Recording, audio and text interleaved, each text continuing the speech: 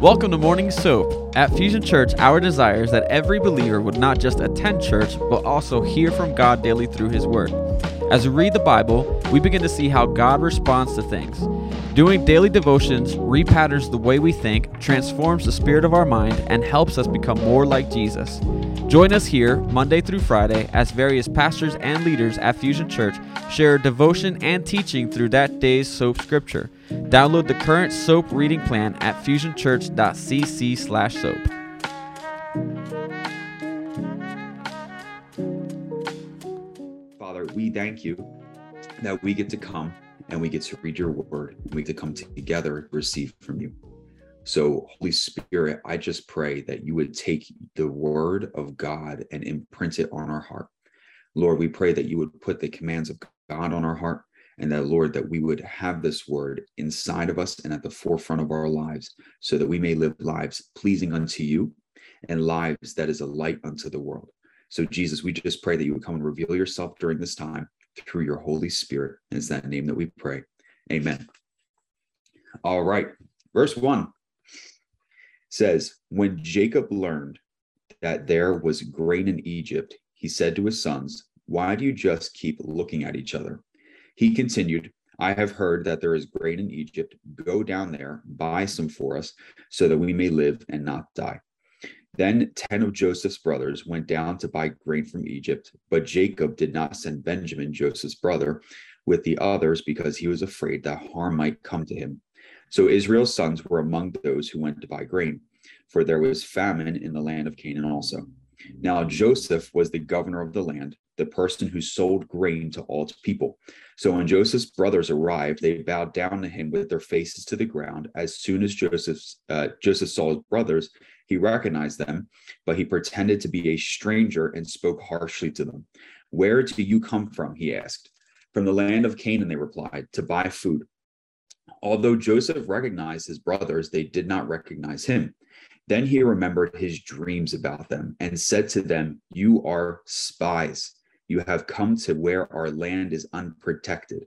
No, my lord, they answered. Your servants have come to buy food. We are all the sons of one man. Your servants are honest men, not spies. No, he said to them, you have come to see where our land is unprotected. But they replied, your servants were 12 brothers, the sons of one man who lives in the land of Canaan. The youngest is now with our father, and one is no more. Joseph said to them, it is just as I told you, you are spies, and this is how you will be tested. As surely as Pharaoh lives, you will not leave this place unless your youngest brother comes here. Send one of your number to get your brother, and the rest will be kept in prison, so that your words may be tested to see if you are telling the truth. If you are not, then as surely as Pharaoh lives, you are spies. And he put them all in custody for 3 days. On the third day, Joseph said to them, do this and you will live, for I fear God. If you are honest men, let one of your brothers stay here in prison while the rest of you go and take grain for your starving households. But you must bring your youngest brother to me so that your words may be verified and that you may not die. This they proceeded to do. They said to one another, surely we are being punished because of our brother. We saw how distressed he was when he pleaded with us for his life, but we would not listen. That's why this distress has come on us. Reuben replied, didn't I tell you not to sin against the boy? But you wouldn't listen. Now we must give an accounting for his blood. They did not realize that Joseph could understand them since he was using an interpreter. He turned away from them and began to weep, but then came back and spoke to them again. He said, he had Simon taken from them and bound before their eyes. Joseph gave orders to fill their bags with grain, to put each man's silver back in his sack, and give them provisions for their journey after this was done for them. They loaded their grain on their donkeys and left. At the place where they stopped for the night, one of them opened his sack to get feed for his donkey, and he saw his silver in the mouth of the sack. My silver has been returned, he said to his brothers. Here it is in my sack. Their hearts sank, and they turned to each other trembling and said, what is this that God has done to us? When they came to their father Jacob in the land of Canaan, let me just find a place. They told him all that had happened to them. They said, "The man who is Lord over the land spoke harshly to us and treated us as though we were spying on the land. But we said to him, 'We are honest men. We are not spies. We were 12 brothers, sons of one father. One is no more, and the youngest is now with our father in Canaan.' Then the man who is Lord over the land said to us, 'This is how I will know whether you are honest men. Leave one of your brothers here with me. Take the food for your starving households and go. But bring your youngest brother to me, so I will know that you are not spies, but honest men. Then I will give your brother back to you, and you can trade in the land.' As they were emptying their sacks, there in each man's sacks was his pouch of silver. When they and their father saw the money pouches, they were frightened. Their father Jacob said to them, 'You have deprived me of my children. Joseph is no more, Simon is no more, and now you want to take Benjamin. Everything is against me.' Then Reuben said to his father, 'You may put both of my sons to death if I do not bring him back to you. Entrust him to my care, and I will bring him back.' But Jacob said, 'My son will not go down there with you. His brother is dead, and he is the only one left. If harm comes to him on the journey you are taking, you will bring my gray head down to the grave in sorrow.'" So that's Genesis 42. I want to share, I love the parties. I want to share just a little bit of backstory about Joseph's life. A lot of ministers kind of break his, I don't want to say his story, but his life with God into 3 stages. And you can see it over the course of the soaping that we've been doing. We call it the promise, the pit, and the palace. So the promise dates back to when Joseph first received a dream from God, where he was saying, "Your family will bow down to you." Remember, the grains were bowing down and the stars were bowing down. And back then, the Lord was speaking destiny or purpose into Joseph when he was just a child. It was the promise he received from God. Then he went from the promise to another step in life, because Joseph was young, he was ambitious and eager, and he went and shared that promise with his family. And his family kind of looked at him like, "Do you mean we are going to bow down to you?" And from potentially sharing a promise a little too early, it landed him inside of the pit at the hands of his family. And he went into the next stage of his life, which was the pit, the cistern, where he was sold into slavery. If you kind of remember, he went through Potiphar's house. He landed himself, I shouldn't say landed himself, but he found himself back in jail. And from there, he interpreted Pharaoh's dream, and that landed him back inside of the palace, where he interpreted the dream and had foresight that there was going to be a famine coming to the land, and he had wisdom from God on how to handle that situation that was coming. So that's where entered him into the 3rd stage of his life, from the promise, the pit, and the palace. We just summarized Joseph's life in 3 words in 30 seconds. The promise, the pit, and the palace. Now, one thing I just kind of want to mark as we get into this, we all go through stages in our life of promise, pit, and palace. I can mark very clearly the moments when God spoke promise over my life and said, "Hey, Harry," because he doesn't call me pastor, he just calls me by my first name. "Hey, Harry, this is what I have for your life. This is what I want you to do." If we're talking youth and young adults, we're talking about being a husband, we're talking about being, a cousin, a family member, a friend. This is the promise over your life. But sometimes, I shouldn't say sometimes, many times, we have to go through a pit in order to have promise realized. Something that God isn't obligated to fulfill is the potential over our life. It's not what are we capable of doing that he fulfills. What he fulfills is promise. And as long as we put him first, his responsibility to us is to fulfill promise, while our responsibility to him is to obey what he's told us to do and not try and make promise happen. And that's what takes us into the palace.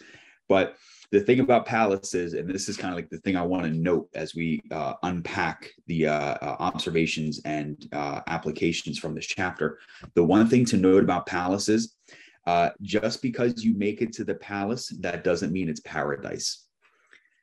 So many times we kind of live with this grass is always greener on the other side mindset, And, sometimes the grass is greener because there's a septic tank underneath the grass. You know what I mean? And we kind of have this mindset of it's going to be great when I get there. The palace is going to be awesome. I just went through the pit. But the reality is the palace is still filled with tests. The good season is still filled with tests. And right here in this chapter, we're seeing God test Joseph through his family members encountering him again. And that's the beauty about the palace, because the tests reveal the heart that has been developed over the course of the pit and the promise. So the first observation application I want to take a look at is in verse 1. It's so simple and it's so to the point, but I love this. I'm a really practical guy. So just this is so like plain. When Jacob learned that there was grain in Egypt, he said to his sons, "Why do you just keep looking at each other?" I like the plainness of what Jacob brought to the table right there. They're in the middle of a famine, and I don't know about all y'all, but I like to eat. So famine is a rough idea to just get on board with. And right here, Jacob is looking at his sons saying, "Hey guys, we need food. And you're just kind of looking at each other. Can we get something done here? And can we figure this out?" And what I want to kind of note is, these guys, the ones that Jacob is speaking to, were the ones that were guilty of selling their brother into slavery. They were the ones that you could say, technically saying, had blood on their hands from selling Joseph off into Never Land, for them, hopefully never to be seen again, and then convincing their father that he was dead. And they had this guiltiness upon them. And when they were in front of Jacob was like, "Hey guys, we need a solution here. Like, we have a problem. We need food. We have to eat. And I'm expecting you guys to handle this." And the one thing is, I want to ask you a question. What do problems drive you towards? Because they had a problem, famine. They had a problem. They needed food. The problem that they were facing drove Jacob to an answer. How are we going to get food? Not everyone thinks with a mindset of, we have an issue in front of us, we need a solution. But the church, the body of Christ, are supposed to be solution carriers. And I want to deposit this into our mindsets this morning of, you have the solution to the problems in the world inside of you. You have the solution to the problems of the world sitting inside of you. You'll notice Jacob, the one that didn't have the blood of Joseph on his hands, was the one that brought up, "Hey guys, what are we going to do about this? Don't just stand around." Because in verse 2, he continues, "I have heard that there's grain in Egypt. Go down there and buy some food for us, that we may live and not die." Many times the solution that God wants to bring to the table for people isn't super spiritual. It's not, and listen, I'm all for let's have God encounter people's spirits. But many times the solution is practical. It's very easy. It's to the point. It's not out in Neverland. It's just so in front of us. And sometimes us as the church, we are a spiritual people and a spiritual organization. And sometimes we think okay, we want to have a spiritual answer. Jacob was bringing a practical answer in front of them. And it was, "Hey guys, we need food." So what problem is in front of you? What problem is sitting, in the group of your friends, in the group of your family, inside of your workplace, that God wants to bring a practical answer to? And the solution is sitting inside of you. We had a situation this past weekend. I'll share with you. My wife was the matron of honor inside of a wedding out in Indianapolis. Took a wonderful road trip. I'm not really a driver or a road tripper. I'd rather get there sooner than later. So you want to talk about the promise, the pit. My pit is sitting in a car for 11 hours. You want to talk about getting processed by God. The patience was that's the fruit of the Spirit. I've listened to that message 3 times already. But we got out there. We had a huge group of friends staying in Airbnb. And the day after the wedding, one of our friends popped a tire. And they had to drive home to New Jersey that day, but had no tire. They had a donut. And I remember sitting there, and it's 6:00 in the morning. No one's up yet. And they're just on the phone calling every tire shop in the world that they could possibly find in Indianapolis.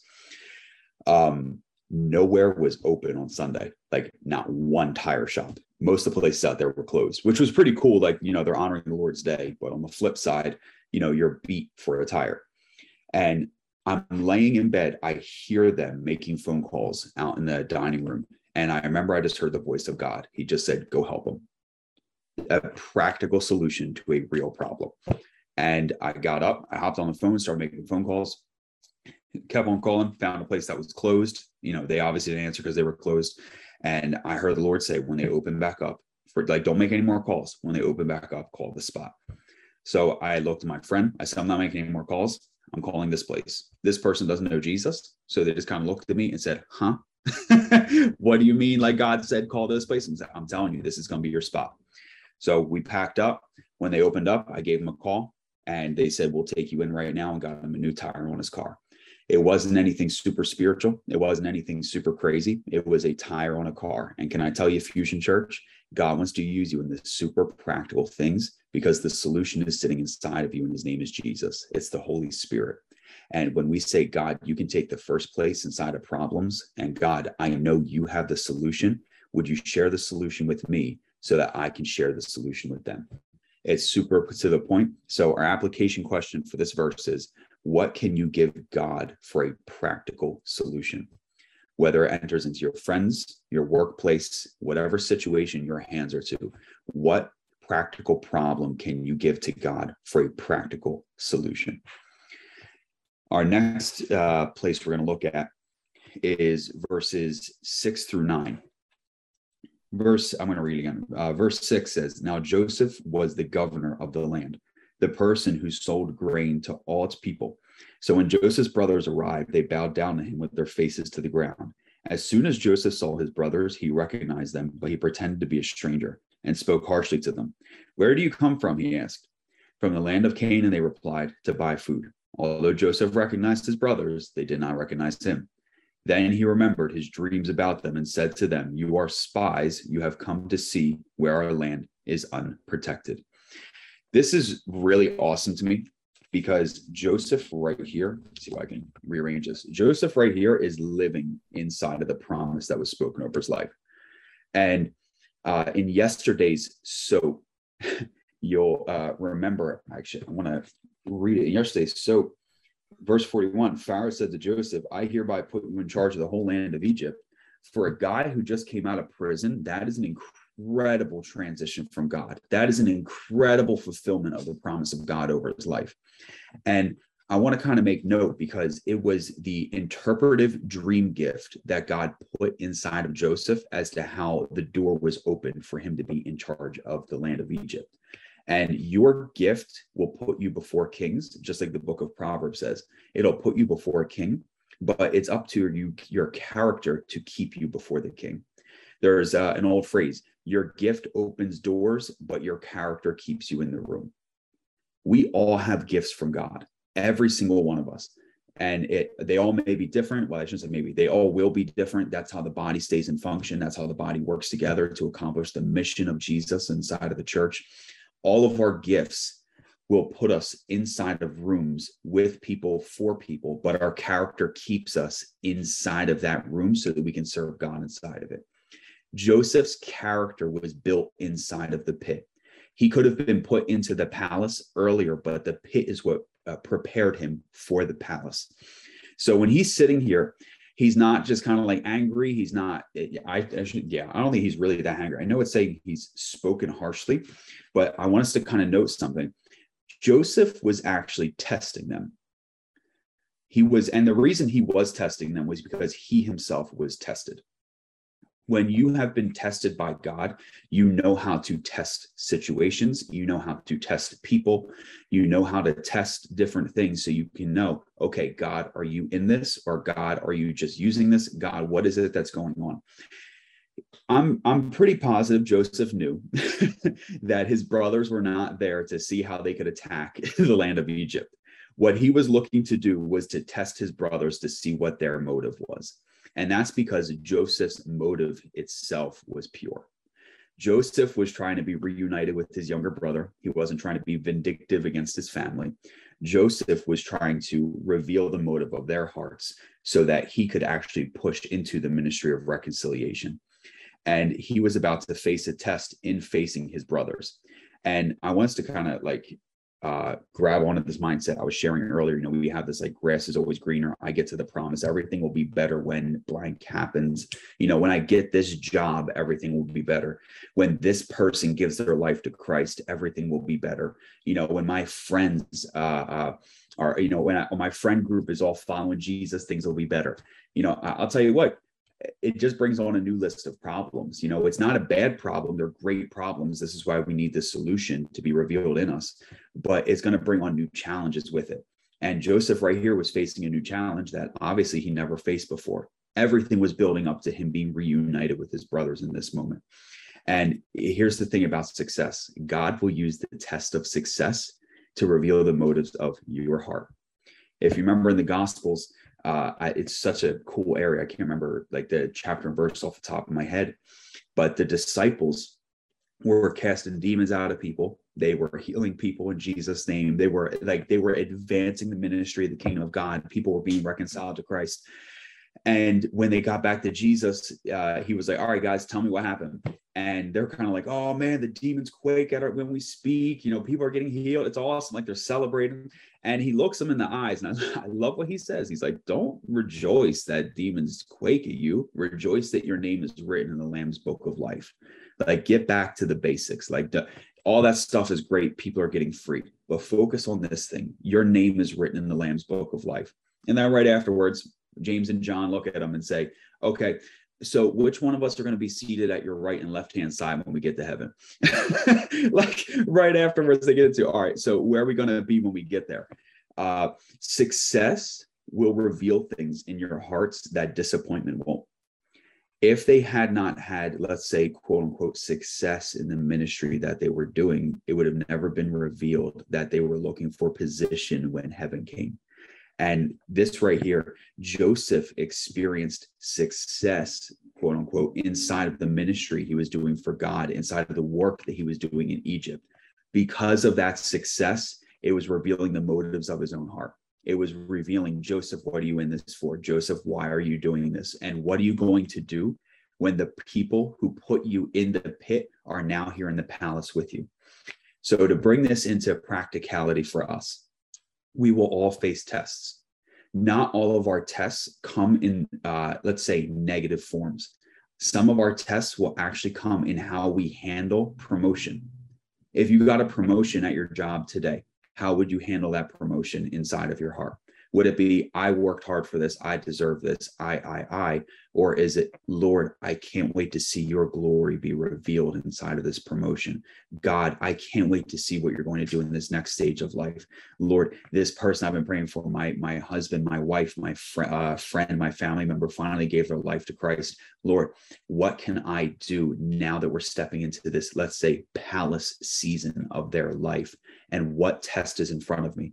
Because each test has three different categories to it. We've got the stumbling stone, the stepping stone, or the tombstone. Those are like the three different types of tests, or what can come from a test.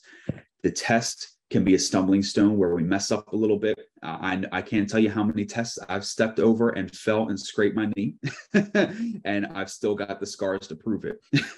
And then there's different tests where really the meaning of the test is a stepping stone, where it takes us into the next stage of life and takes us into the next thing that God wants to test us in. Or it could be a tombstone.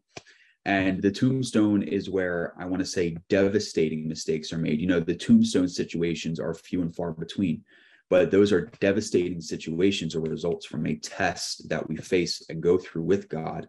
But the desire of God is always that a test will be a stepping stone, not a stumbling stone and not a tombstone, to send us into the next stage that he wants us in, and us be made into his image so that his glory can be seen here on the earth, and so that we can live the vision of fusion, right?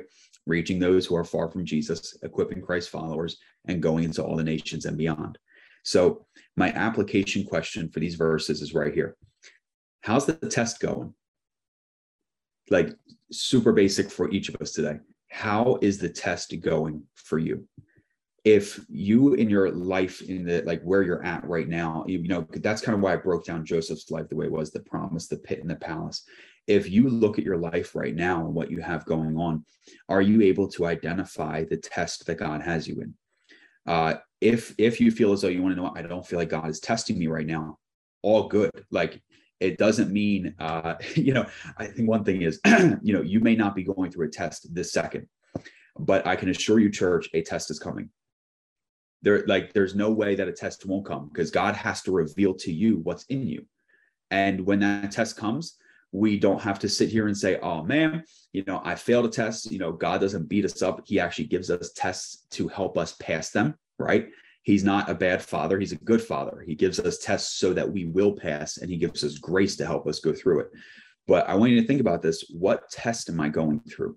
Because if you can identify that test, you can partner with God in going through that test. And if you're not in the middle of a test currently, I want you to ask yourself a different question. Ask yourself the question of, what is God doing in my life right now?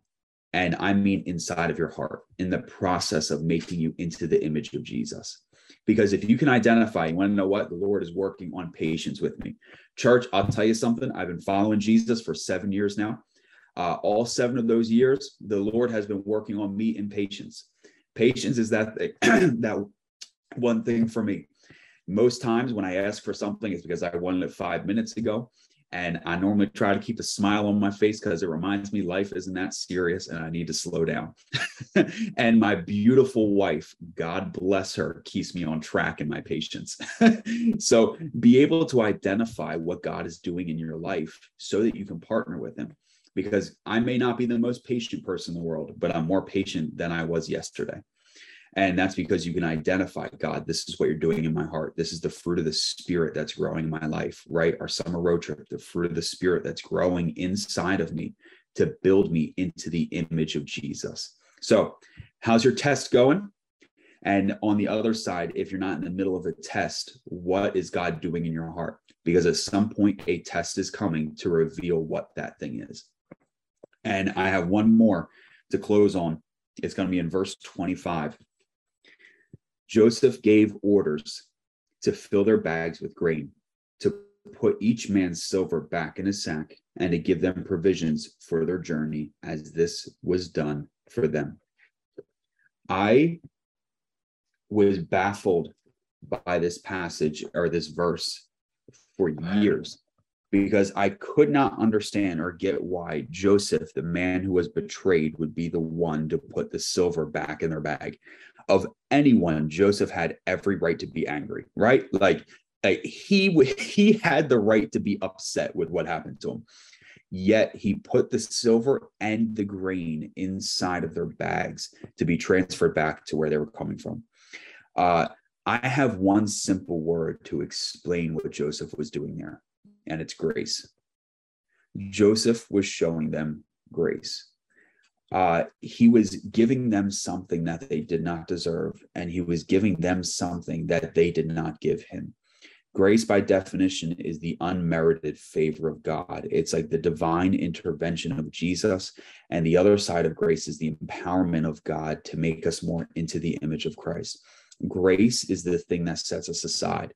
Grace is the thing that empowers us to live for Christ. Grace is the thing that really should be getting us out of bed in the morning, because we need the grace of God to even breathe here on this earth. And right here, Joseph was living under grace.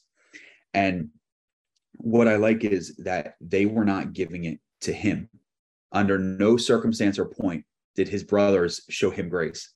He was a young kid who came and shared a dream, and some believe that he shared that dream out of season. Like, he shouldn't have told them what God was showing them.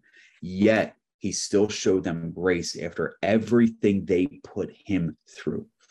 And I was listening to some of our messages here at Fusion, because, when I was coming on staff here, I wanted to have the heartbeat and the pulse of Fusion here, because y'all are amazing. Y'all, like, I'll tell you what, I've never been at a church that bleeds Jesus and bleeds the vision so much. Like, it is so powerful and an honor to be a part of you guys. And I wanted to make sure, like, okay, let me get the heartbeat of what God is doing here at Fusion. I'm going back and listening to all these messages the past year or two. And I'll tell you what, boy, can Pastor Brendan preach. Come on now. And I found this one message, and it was about our grace tank. How's your grace tank doing? Is your grace tank empty? And some of you might remember that message. And church, I would encourage you, go back and listen to it and go back and get that word inside of you about your grace tank. How's the grace tank doing?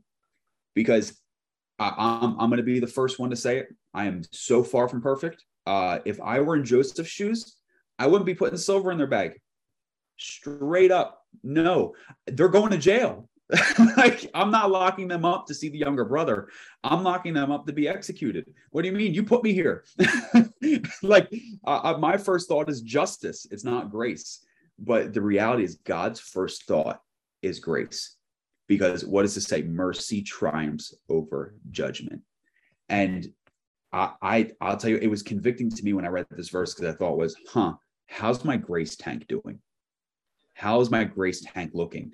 Is that coworker really on my last nerve right now? And what am I going to do about it? Is my boss pushing me over the edge? Is my neighbor, who I don't know why, will not mow their lawn? Don't they know it's the middle of July and it keeps on raining? Go mow your lawn. Like, how's your grace tank looking, where we say, I have to give them the unmerited favor of God. I have to give them the grace of Jesus. So the application question for this one is, how's your grace tank looking? Only you would know with God. Only God can reveal that to you. You know, I can't really look at you and say, oh, this is how much grace God has in your life. The Lord knows it. And here's the thing about grace. If you want more of it, what I love about God is, all he says is ask and receive. You ask for grace, he'll give you grace. Because if we want to be able to live out and identify how the test is going, to live out and get practical solutions to practical problems from God, we are going to need the grace of God to empower us to do it. Amen, church. So our last application question for the day is, what is the Holy Spirit saying to you? What is he revealing to you inside of the season of life that you have going on? And what is he revealing to you through the passage of scripture that we just unpacked together? And church, it has been awesome bringing you the word of God this morning. Awesome doing today's soap devotional. I have the divine privilege of sharing the word with you while Pastor John is off honeymooning on vacation. Pastor John is a dad to me. I love that man. Him and I have been linked up for a long time now. Pretty much, I feel like I was born into the faith and Pastor John was there with me. So it's an incredible honor to be able to even speak in the same slot that man speaks. So you'll have me for a few more weeks, and then you'll have Pastor John back. So don't be too upset. What's this youth, young adults? Go speak to the youth. Don't worry about soap. But you'll have me for a few weeks. Pastor John will be back. And I'm so honored and excited to be bringing you the word. So let's pray and close this thing out. Yeah. Father, I thank you for each and every person on this Zoom call this morning. And Holy Spirit, I pray that you would do things inside of our heart that only you can do. I pray that you would make the word of God alive to us. That, Lord, you would make us into much how you did with Joseph. That, God, you would speak promise over our life. That, God, you would process us through those pit seasons of our lives. And God, help us to not get boastful inside of the palace season of our life, so that when we get there and we need to show people grace, we remember the pit that we came from. So, Holy Spirit, I just pray you would speak to each and every person listening to this message, and you would reveal the character and image of Jesus to them.